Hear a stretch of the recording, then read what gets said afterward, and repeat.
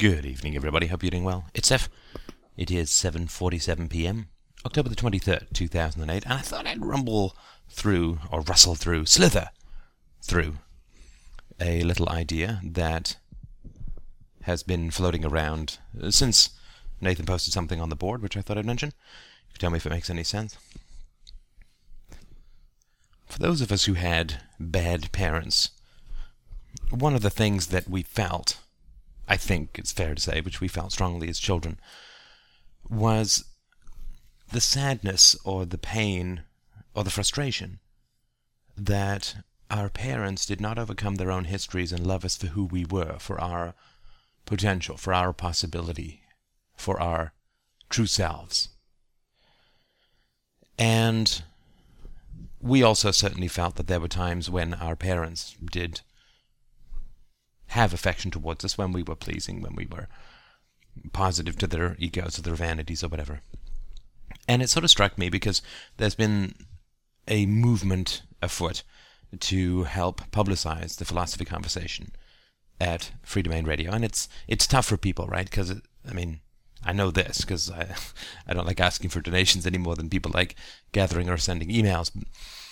And so we get this, am I being too pushy? Am I being offensive? Am I interrupting? Am I intruding? And all this kind of stuff. And of course, we don't want to do that. Send an email and see if people are interested or not. We don't have to pester them, and we never will. But I thought I'd just sort of mention something that I think is interesting. Why I think this is important is that it's a good dry run for something that's much more important even than promoting philosophy or whatever it is, if it's your business or whatever it is that you're promoting. And that is, we feel sad and hurt that our parents did not overcome their own histories and act out of love towards us. And I don't think it's a stretch. Tell me what you think. I think that it's important for us to recognize that's something that we could stand doing with the world as well. Because we wanted for our parents to overcome their own histories, their own traumas, their own childhoods, their own abuses, their own scars, to surmount their own scars, to scale them like you would break out of a prison, and to reach out in love towards us as children. And the fact that they so often did not do that, but withheld or withdrew or stayed within this fortress of scar tissue that is the encapsulation of the present in history, the trapping of the true self like a fly in amber, that's what they did, that they chose their own fears over their love for us, that they chose their own avoidance, their own defenses over their love for us. And I'd sort of like to say that I think it could be a reasonable thing to say that the world is like a child. It doesn't know the beauty, truth, and power of philosophy. In fact, it's been taught to fear and hate voluntarism as chaos, as anarchy, pacifism as cowardice and destruction, wisdom as manipulation and exploitation. So it's kind of like we have inherited, or we have had, and it's like we have inherited an abused child. And in a very real way, if we find it too great a task to overcome our own histories, our own scar tissues, and to reach out with love to this world that we live in, it becomes that much harder for us logically, consistently, to blame our parents. Because our parents did not reach out to us despite over their own fears and abuses and histories and so on, and we condemn them for that, and I think that's fair. But it becomes much, much harder to sustain if we fall prey to the very same reticence and avoidance and cowardice and fear and failure when it comes to reaching out to the world out of love, out of excitement at the possibility.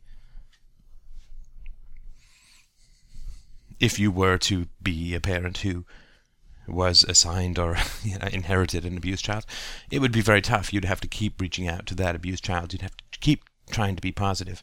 And for me, at least, that's the relationship I have with the world, that the world is a frightened and angry and needy child, that the human race, the human species is that.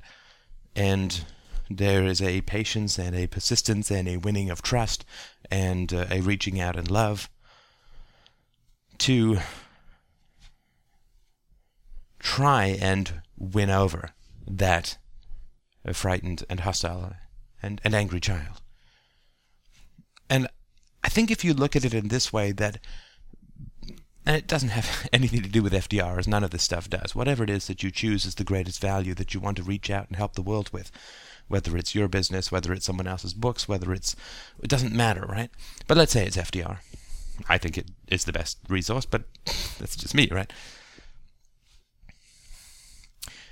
When you reach out and contact people and it really changes them, and they change their lives and their families' lives and their future children's lives or their current children's lives, when you take somebody in a new direction based on exposing them to some wonderful truths and emotional truths and relational truths and so on, when you change someone's life like that, what you're really doing is overcoming your own history and reaching out to the world with love. And yes, I know there's a lot of rejection, there's a lot of scorn, there's a lot of cynicism, there's a lot of snarkiness, there's hostility. I understand all of that. But we nonetheless wanted our parents to reach out for us, even when we were being difficult, or even when we were being unhappy, or even when we were being frustrated, or even when we were being hostile, that we wanted that security. And when you work to overcome that hesitancy to bring beauty to the face of a scornful and skeptical world, when you when you vault over